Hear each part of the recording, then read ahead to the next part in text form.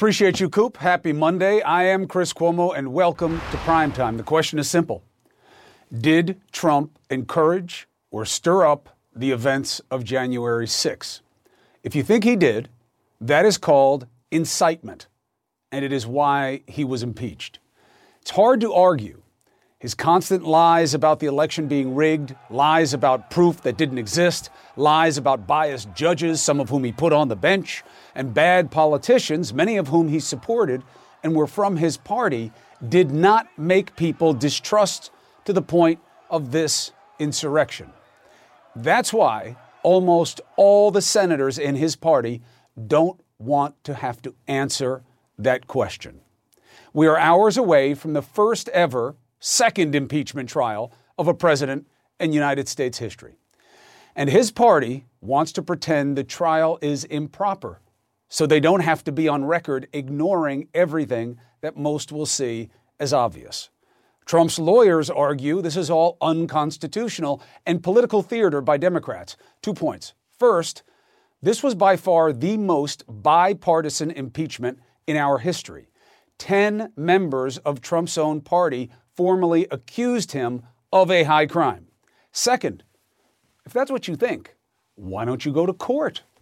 If you don't think the Constitution means what it says about a trial following the impeachment, go to court. They can't. Do you know why? Because this is not about the law per se. Despite all the familiar terms like trial and jurors, convict, this is a political process. It is about votes and integrity. Trump seems to have the former in his pocket, and these senators appear to have too little of the latter.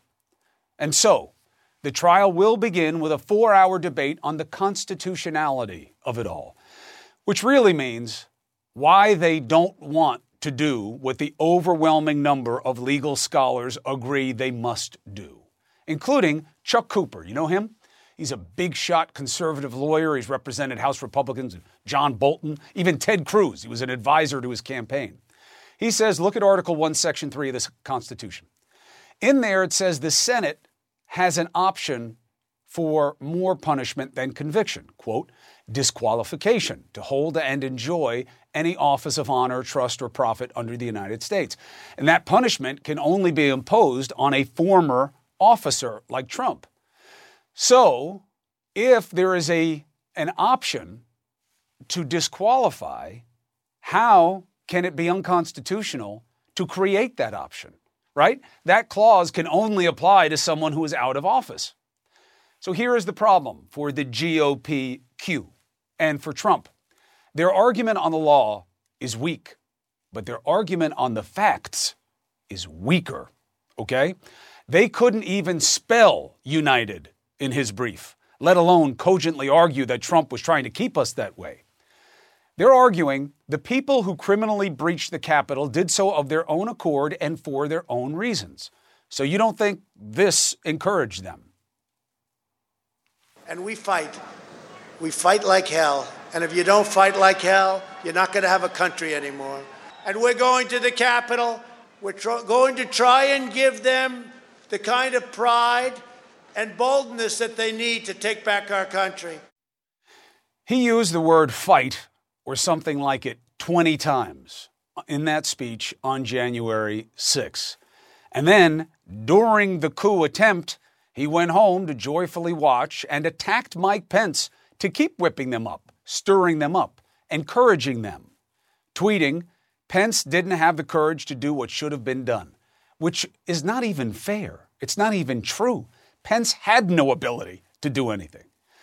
A big problem, though, with their factual argument is that you know who disagrees with that argument? The people who attacked the Capitol. That's why I've been having their lawyers on the show. Some of the suspects rounded up have told, as you know, you've heard it here. They've told authorities their actions were motivated by their support for Trump and felt they were being asked by him to take action. They say they did what he said to do and stopped when he said to. And I have new proof of that for you tonight on the eve of the trial. His lawyers are also going to say it's not true that Trump didn't act swiftly enough to stop them. If so, Why were his aides said to be struggling to get him to understand how serious the attack had become? Why did House Minority Leader McCarthy apparently urge him to denounce what was happening, and they got into a heated exchange? Trump didn't even attempt to secure the safety of his own vice president. But finally, he was convinced to say something. Go home. We love you. You're very special. We love you. You're very special. That's the message to people rioting and trying to overturn our democracy. Murdering a Capitol police officer, maiming others, maim as in losing fingers, maybe an eye, a guy pleading for his life, injuring more than 100, sending Pence and lawmakers running for their lives. Trump acted swiftly. You know when that video was? More than 3 hours after the first barricades outside the Capitol were breached. And there's a fact question that you guys don't hear enough. Why did Trump try to phone Senator Tommy Tuberville during the attack to try to slow down the certification vote? Remember? He accidentally first called Senator Mike Lee, who then handed the phone to Tuberville. His lawyer, Rudy Giuliani, also mistakenly called Lee for the same reason, and that's on tape.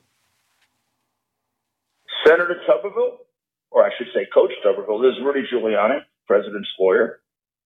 I'm calling you because I want to discuss with you how they're trying to rush this hearing and how we need you, our Republican friends, to try to just slow it down. Slow it down while under attack. Does that sound like you're trying to put down an insurrection or benefit from it? Now, does the former president have a case on the law or the facts? And how will senators from his party justify ignoring all of what is just too obvious? Let's bring in the better minds, Norm Eisen and Michael Smerconish. Good to have you both. Norm, the idea of anything happening in this 4-hour debate tomorrow to stop the trial, what's the chance? Zero. Chris, thanks for having me back on the program. The majority leader, Senator Schumer, has made clear there is going to be a trial. The House managers are ready for a trial, and there is going to be a trial. This is a futile constitutional debate that the GOP minority is forcing. They already lost it, Chris. Over 150 constitutional scholars, left, right, and center, even Chuck Cooper. He was my main adversary when I was co-counsel in the previous impeachment, representing John Bolton, wouldn't produce him. Even Chuck Cooper says it's baloney. They're doing this because they don't want to face the reality. Donald Trump inciting an insurrection. They don't want to talk about that. They'll talk about anything else. That's why we're having this debate. Michael, your take. So I find the case for incitement to be compelling. Now you know where I'm coming from.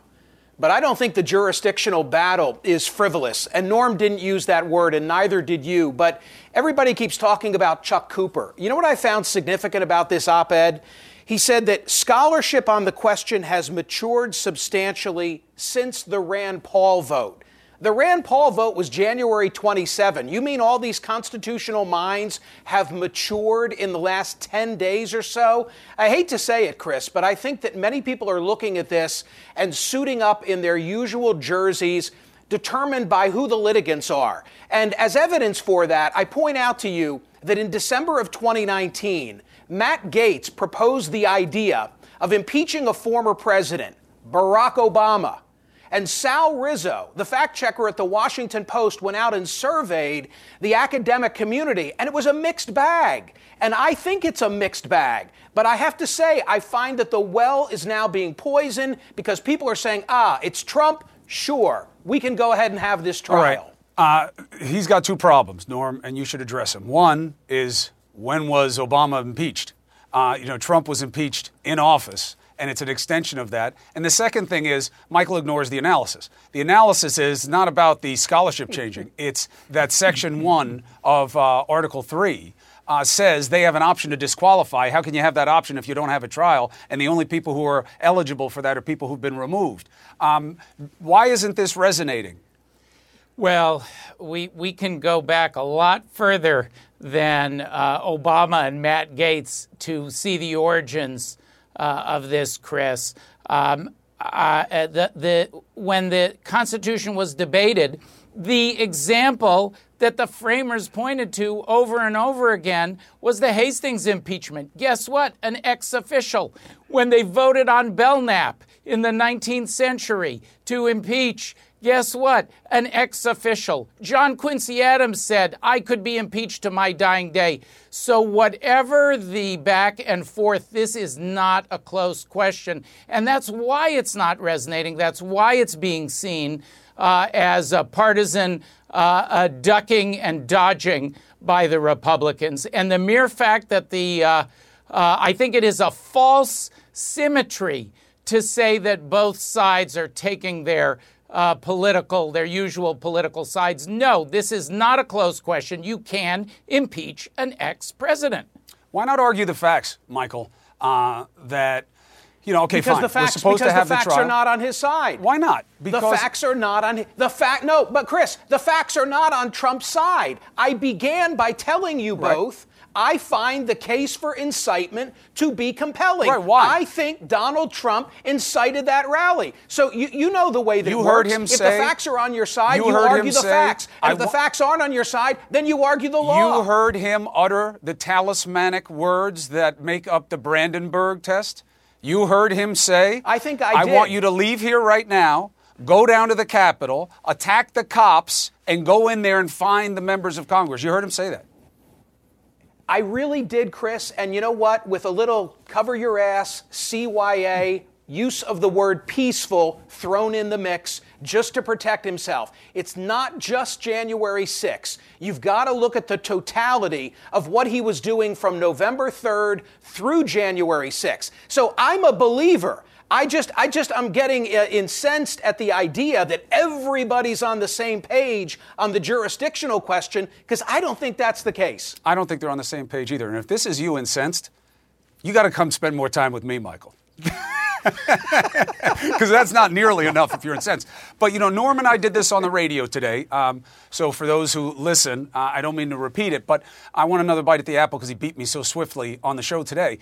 Norm, if this were a criminal case, again, I don't think you make the Brandenburg test. And I don't understand why they're not leaning into that as, look, this guy's got a big mouth. Arguably, he's a liar. But he was not giving directional indicative language to these people any more than he ever has when he was telling people at his rallies, I'd like to punch that guy in the face and you should go after fake news. He's a hothead and a demagogue. That doesn't make him guilty. Well, Chris, that's the problem with using the more borderline arguments like the ex-president argument. It occupies the airspace that they could be using for arguments about the First Amendment. It is in their briefs. They do. The Trump team does argue it. Look, as we talked about earlier today, it's a rare TV appearance, by the way, when I'm the calmest one of the three.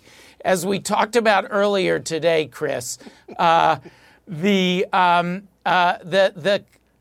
case here is an impeachment case for a high crime and misdemeanor. That's the word that the Constitution uses, high crime. Brandenburg is for an ordinary crime. The Supreme Court has said when you're judging government officials, you don't apply that same Brandenburg test. We've invested them in public trust. We need to hold them to their oaths. So the Brandenburg issue is really beside the point. Maybe that's part of the reason that Trump's lawyers aren't pushing it harder now. I do think when you put the whole picture together, yes, I agree with Michael. Those words when he said, we fight, and if you don't fight, you're not going to have a country anymore. Right. That comes on top of months of incitement, telling people their democracy was stolen. It comes on top of the president's inaction and gleeful gloating as the attack was going on, his delay, telling the protesters he loves them and that it was a great day after they did a deadly riot. And Chris, above all, as we discussed earlier, the protesters understood exactly what he meant. They said over and over again, the president ordered me to come here, and that's why I'm here. And as soon as he told them, go home. You see them saying, why are you leaving? Oh, the president told me to leave. So Now, I think it's a compelling case in context. I'm out of time, but one of the reasons to understand why it's cogent from Norm and cogent from Michael is context. You could have this jurisdictional issue, absolutely, if it were a true legal process, and it isn't. It's politics. And they have the ability to say they want to do it, and they did. And you may get away with this under this Brandenburg test because it's so specific about what you have to do, but it's not the test. It's about votes and political will and the sense of his abuse of duty. That's what these guys just did beautifully for you. I hope you understand it better, especially on the eve of the trial. Norm, Michael, thank you both. CNN has new video that speaks exactly to this issue, okay? I had this guy's lawyer on, the QAnon shaman. Remember, all of you got angry. You said, why are you having this guy give a defense? It was never giving him a defense. He's always going to be in trouble legally for what he did. But why he says he did it would matter. Remember? Now it is the best evidence they have. That suspect, Jacob Chansley, is making his first public comment since his arrest. We've got that exclusively for you. His lawyer's here to give the message about why he did it and why he stopped doing what he was doing. Next.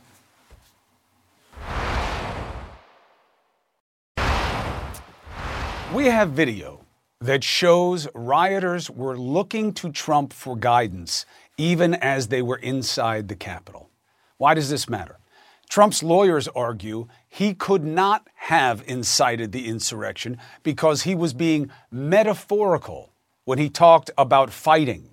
And, quote, of the over 10,000 words spoken on January 6, Mr. Trump used the word fight a little more than a handful of times. Well, he certainly couldn't fit 20 times in his hands. So, if anything, there were huge handfuls, right? 20? But while they claim the Democrats are cherry-picking facts, notice how they only mention one speech he gave. And they ignore the months of fomenting that led to the Stop the Steal rally, which in and of itself was a protest with a very definite point of view of doing something to change the outcome of the election. The video you will see shows how these people hung on every word Trump spoke or tweeted. You don't have to even look far into the crowd for an example. It's as clear as the horns on this guy's head, the recognizable member of the mob, the shaman. This idea that because some people showed up to D.C. with plans to cause trouble ignores the fact that for people like him, Jacob Chansley, January 6th wasn't the first time they heard Trump's call to arms. This is Chansley November 5, 2 days after the election, all fired up at a pro-Trump protest in Arizona. The same day Trump said this. We can't have an election stolen like this. We can't let that happen to our country. Then, 2 days before the riot, Chansley was back in his getup for a rally in Georgia. At some point, he did change clothes to a shirt and tie, but the message he heard was this. That was a rigged election, but we're still fighting it, and we're going to take it back. And then, there he is, 6-foot spear in hand, trying to take it back, just like Trump had been telling him to for months at that point. If there were any question of whether Trump could have stopped this in its tracks, which is also fundamental here, Chansley explains why he left the Capitol. Listen. Donald Trump asked everybody to go home. He just put out a tweet. It's a minute long. He asked everybody to go home. Why do you think so? Because, dude, we won day. My dad said won. How did we win? Well, we won by sending a message to the senators and the congressmen. Yeah, we won by sending a message to Pence, okay, that if they don't do as their oath to do, if they don't uphold the Constitution, then we will remove them from office one way or another. His lawyer can fight to get him the special organic diet that he's requesting from jail, or say he was only following orders. All that's for a judge to rule on. What matters in terms of the impeachment is what role Trump's months of lies played in laying the foundation for the attack on our democracy as experienced by one of the people who did that. Chansley's attorney, Al Watkins, is here. Counselor, welcome back. Good evening. Thank you very much. So your client has something he wants to say. Yeah, I shared with you verbatim the statement that was prepared by my client, dictated to me by my client, and he has asked that I cause it to be released to the world. Would you like to read it? I would love to read it, except I don't have it. You have it. All right. I got you where I want you then, Al. So here are the main points, okay? I am deeply disappointed in former President Trump. He was not honorable. He let a lot of peaceful people down. I have to leave judging him up to others. Also says, I deeply regret and am very sorry I entered the Capitol building on January 6, 2021. I should not have been there, period. He should have led with that. So why does he believe that the president wasn't honorable and let down a lot of peaceful people? One of the things that you've missed out and others have missed out on is the propaganda and the talk by Trump, which was never comprised of a complete sentence, ever. No subject, no verb, direct object followed by a period. That Trump talk, that propaganda was going on nonstop, not since November, but since prior to Trump assuming the office. Trump's tweets, his social media exploitation, what he said day in, day out, that we all permitted, included untruths, misrepresentations, out-and-out lies, not every now and then, every day, not once a day, multiple times daily. You couple that with a protracted period with COVID, social distancing, the absence of humanity around a lot of people who get their news from TikTok and from social media and from this internet coffee klatch. And it was a mess. It was a mess that created an environment on January 6th, which was not 1 month in the making. For people like Jake, for millions of Americans, they truly did hang on every word of their president, our president, the person that we permitted day in, day out to speak to us in ways and in fashions that simply weren't true. Does Jacob now believe, Chansley, your client, that the election wasn't rigged? Does he now know that he was being lied to? So this is a process. The answer is yes. The process, though, is not something that Jake is going through alone. The process of unwinding from years of Trump, years of lies. Make it sound like he's being deprogrammed from a cult. Well, I've likened the entire thing to 1978 and Jim Jones down in Guyana. This is very real for these people. And these are our brothers and our sisters and our families. And they're millions of Americans.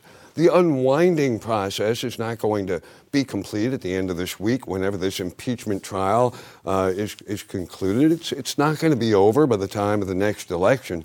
It's a process that's going to require patience and compassion. People who are introspective like my client and smart like my client and alone and able to exploit that time alone, he's moved through it more quickly than most of my white-collar crime defendant clients. That says something, especially for a guy wearing horns on his head. Al Watkins, I appreciate you bringing this comment here, and especially on the eve of the trial. Thank you for taking the opportunity. My pleasure. All right. Now, again, I don't care about his defense and what this means for him in court. I think he's got trouble, okay? But on the eve of this political trial, the question of whether or not Trump was relevant as a motivator to people who did the worst things, there's your answer. Now, another big topic, COVID relief. Who gets the $1,400 check? There's not enough discussion about this. That's all most Americans care about when it comes to the talks going on in Washington, but you're not hearing about it. Why? Here's the reality. Democrats are not on the same page about this. The checks cut under the last administration went to individuals making up to $75,000. okay? Couples, 150. Centrists, let's put Joe Manchin in that bucket in the Senate. They want that lowered to 50 grand for individuals, 100 for couples. That may just be talk given what just happened in the House. Ways and Means put out its part of the plan today. It keeps the higher thresholds that the more liberal wing of the party has been calling for, but has a structure in there where the checks get smaller for individuals making between 75 and 100. As for the real world impact, we know higher income jobs have come back quicker. Lower income workers have not seen the rebound. At the same time, there are millions of Americans right in that $50,000 to $75,000 a year range who find themselves sitting in food lines these days, okay? Meanwhile, you have Biden's team spending the weekend saying that they are open to all ideas. It's still being negotiated at this point in time. The exact details of how it should be targeted are to be determined. I'm prepared to negotiate that. I think he's going to have to tell them what he wants. I think he's going to have to figure it out because my understanding of these deliberations is that people are far apart. And there's this drumbeat of people that the right keeps bringing up who say, I didn't need the money and I got it anyway. Why is my kid getting this? Why is this one getting it? Too many people are getting the check. So this is going to be a problem, all right? The question becomes, well, what does it mean for the ultimate plan? I don't know, but I think it's going to have to be Biden not leaving it up to them to figure it out themselves. I don't think it's going to happen. Is that going to happen this week? No. It's impeachment this week. So let's talk the reality of what is to come with the New York Times' Tom Friedman. This is a huge week in our process of deciding our why. What are we about in this society? Next.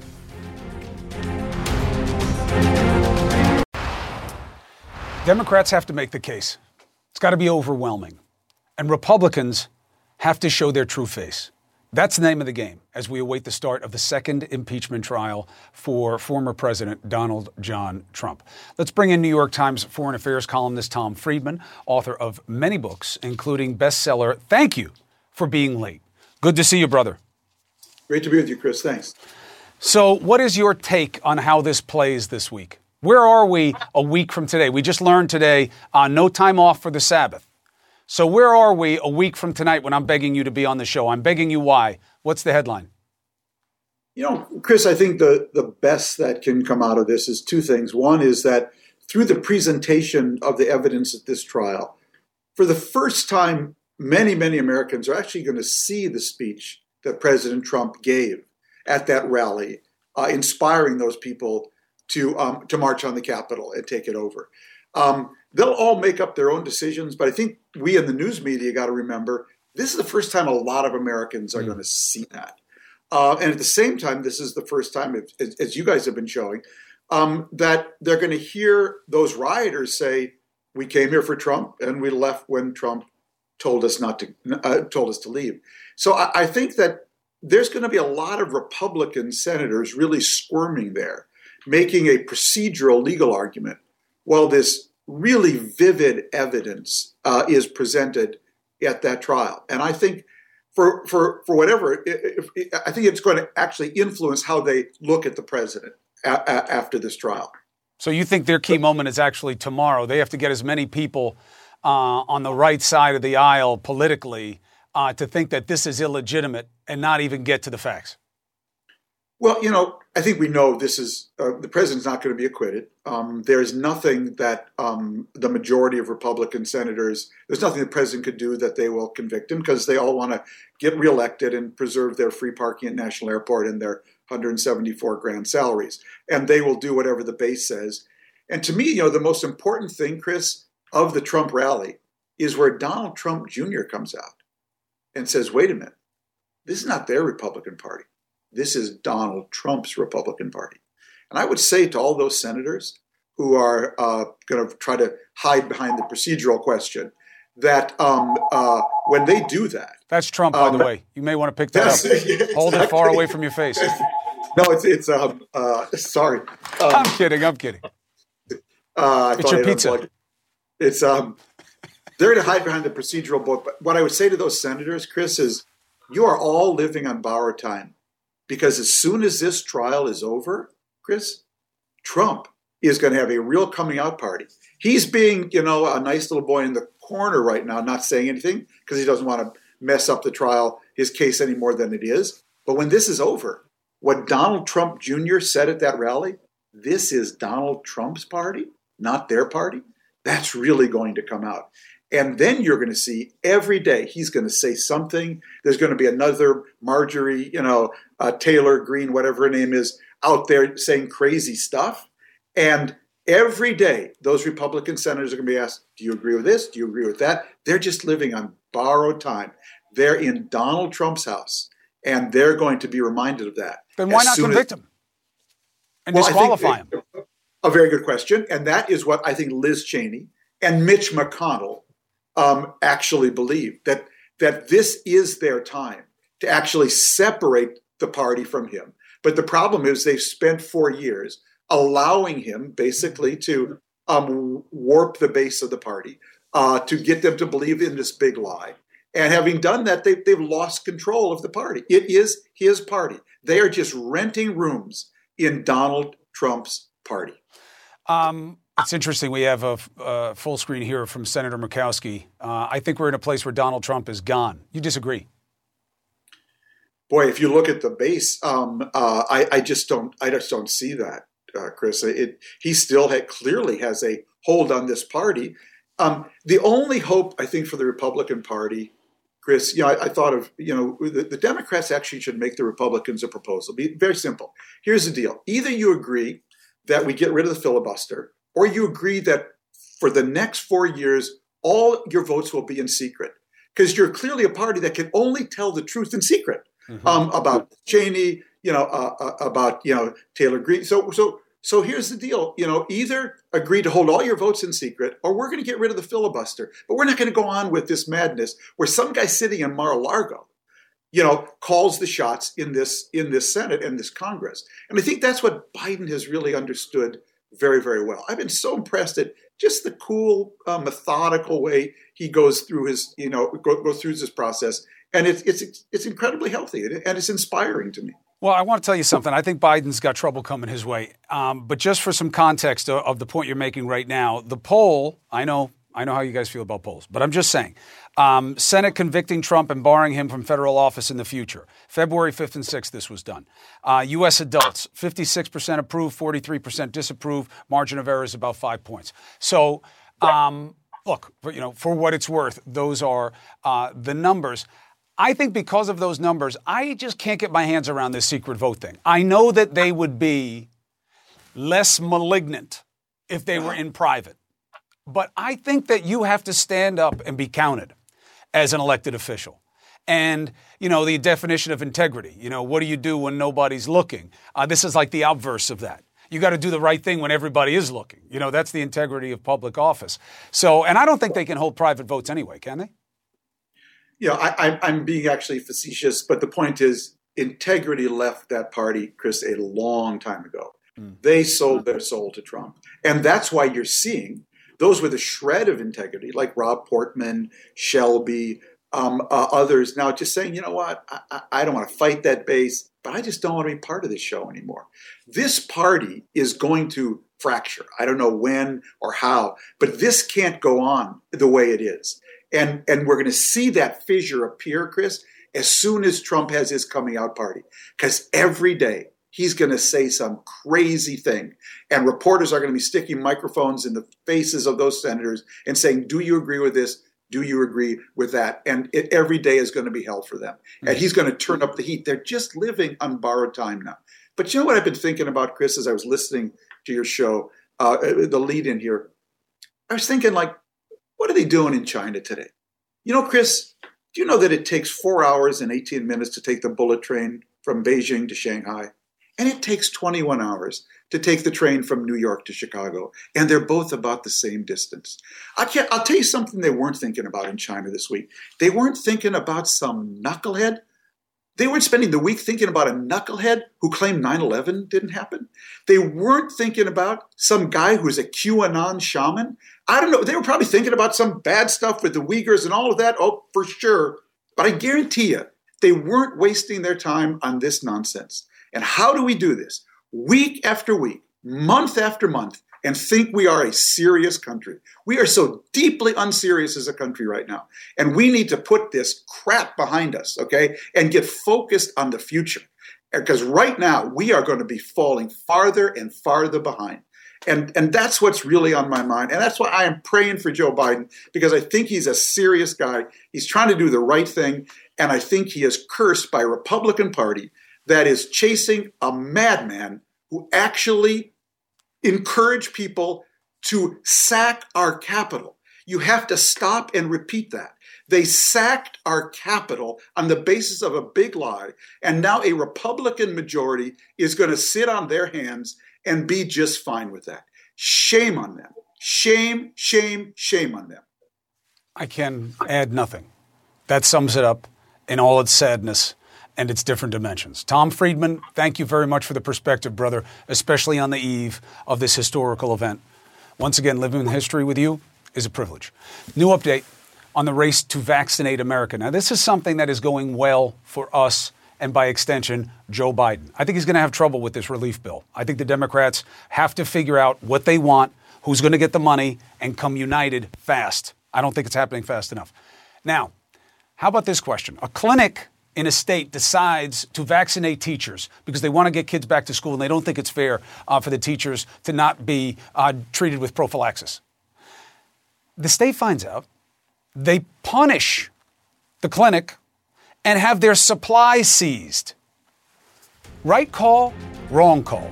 Happened in Georgia. A member of the clinic is here next. It matters for them and it matters for you wherever you are. This is going to keep happening. Next.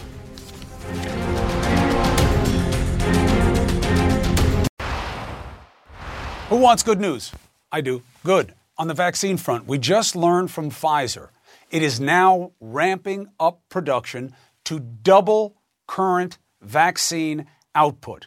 A company spokesperson told CNN efficiencies, that's that extra dose thing, by the way, and upgrades in its production process will help cut down the 110 days it usually takes to make a batch. From 110 days to 60. How many doses in a batch? Up to 3 million. Nationwide, of the roughly 60 million doses distributed, that is Pfizer and Moderna, and we're waiting for others to come online, right? More than 42 million, or 72%, have now been administered. The efficiencies are going up on every level. We were in the hundreds of thousands. Now they're at over 2 million a couple of different days. Very important. Shots going into arms is moving toward the Biden goal. He's vowed 1.5 million doses per day. The average last week was 1.3, up from 1.1 the week before. There's some really big spikes in there also, and then some lulls. Communities all over are working to speed up. The effort, however, has backfired on one Georgia clinic. Why? The Medical Center of Elberton was recently stripped of its vaccine privileges for 6 months. Guess why? Vaccinating teachers too soon. The clinic says they thought they were doing it all right. They say they swiftly vaccinated all of the area's known health workers in mid-December. Then the state changed things up, expanding the first phase to include people aged 65 and older and first responders. The expanded group was known as 1A+. And it wasn't eligible to get vaccinated until January 11th. But by then, the clinic says they'd already given teachers a dose. Within 2 weeks, state health officials deemed they were in violation. Most of their vaccine vials were seized, and their vaccination privileges, like I said, suspended 6 months. That takes us to Dr. Jonathan Poon, a physician at the clinic. It's good to see you, Doc. Thanks so much for having me. What am I missing here? I get it. So maybe you didn't do the teachers in the right order, but you had a policy argument for it and you didn't underserve anybody else. What do the state officials think? They wouldn't come on the show. I asked you to come on the show. You wouldn't come on. So now you're going to complain and say I'm not being fair to your position. You should have come on. So, doctor, from your position, what did you do wrong? Well, we think that we did everything just like the book. You know, this was something that we took very seriously early on to try to prepare with all the county officials and our clinic to get ready for this vaccination rollout. And so we had already had a lot of meetings beforehand discussing who was going to be in that essential worker phase, and using the state guidance and CDC guidance. We were convinced that the teachers were part of that essential group, just like their guidelines had stated. And so just like you said, we had received our vaccination shipments very early because we were ready with the ultra-cold freezer. And so as soon as we received them the very next day, we started vaccinating our clinic and was able to make sure that all the healthcare workers in the county were vaccinated. And then per the CDC guidance, we were able to roll straight into the next phase, which at that time was 1B, because the state guidance at that time did not include a 1A plus. And so we were not prepared for that when they made that change. But just like you said, we had already vaccinated all the essential workers in the county, which included teachers, by the first week in January. And so when the 1A plus rolled out, we had already started vaccinating some elderly 65 plus, and we're going right ahead. All right, so this is the best I can come up with. And again, I invited them on. They didn't want to come on. This is the best I can figure out. No, you are being sneaky. You're being sneaky for a good reason, doctor. You're trying to help more people. You want to get teachers protected so you can have more kids back in school. That's a good policy reason. But you don't get to make the policy. The state does, following the CDC, and you didn't follow it. You went around them because you weren't supposed to start any phase until they told you could, even if you had exhausted your population of the existing phase. And you went around that and are now pleading ignorance because you wanted to do what you saw as the right thing, but you didn't follow their rule. Is that fair? Well, if the state believes that, I think that's misguided. We took every precaution to try to follow the guidance available. We were very, well prepared with the county officials on how we're going to roll this out, and we read all the guidelines available. And certainly in the state guidelines, they did outline the 1A and the 1B priority group. But in their guidance, there wasn't any wording about proceeding from one phase to the next. And so the only guidance we had was from the CDC website. I get it. And on their one website in bold font, we were able to find that the phases were to be transitioned very seamlessly. That, in fact, they would even expect that some phases could go simultaneously, that they did not have to roll right back on the to CDC back. site. So, it says that. Now, let's talk about the penalty here. Okay, you went a little bit faster than other people. You're too efficient. Shame on you. 6 months? What will that mean to your community if you're not able to vaccinate where you are for 6 months? We were vaccinating 60 to 70 patients a day, and we were hoping to ramp that up and vaccinate even faster. We felt that we got such a great head start in December, and we had such great momentum in January that we were looking to finish this very early.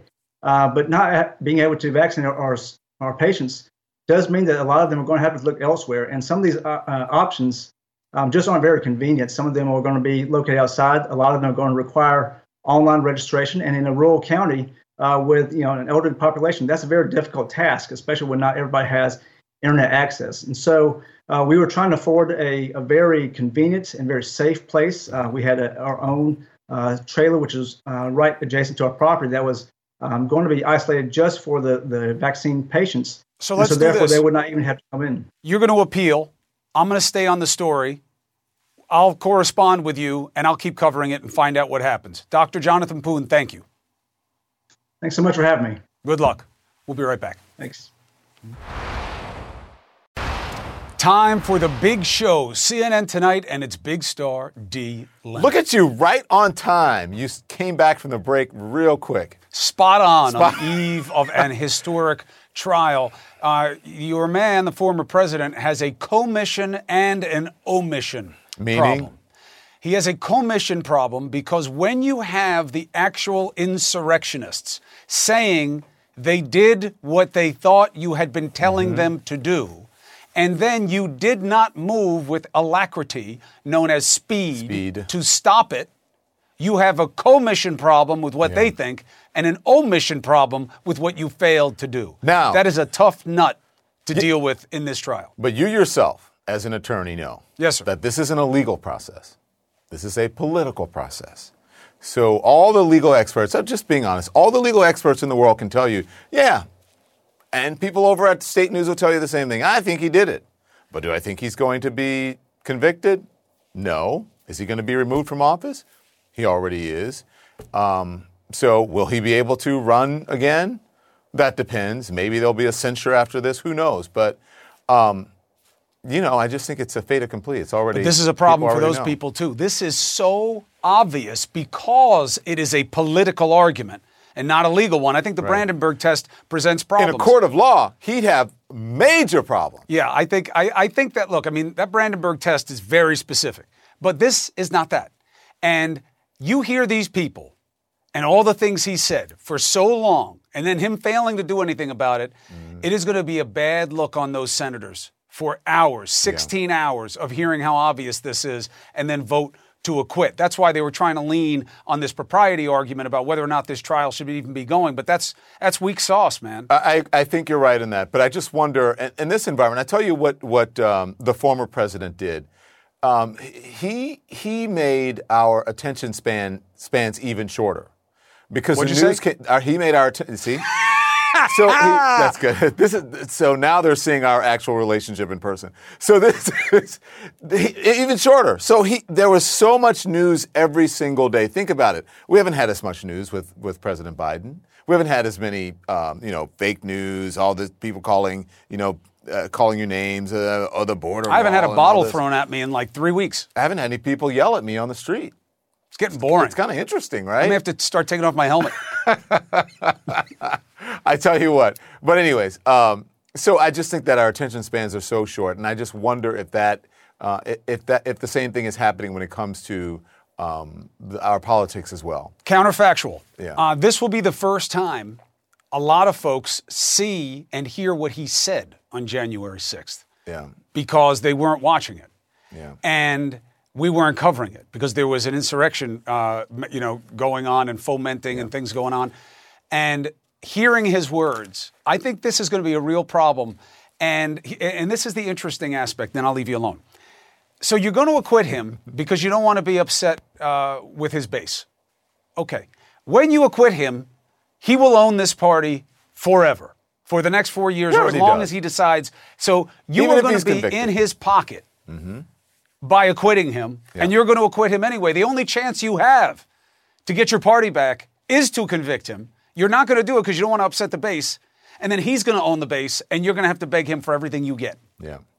Okay, so I just want to tell you, so Chris and I did not see each other this weekend. No. So Chris, I was on my way, to the wing place that we go to, right? Mm-hmm. My car, I have a 4-wheel drive, slid off the road. I swear I was this close to a pole. On 114, you know what I'm talking about? Sure. Oh, so 114, no, it was Division, whatever.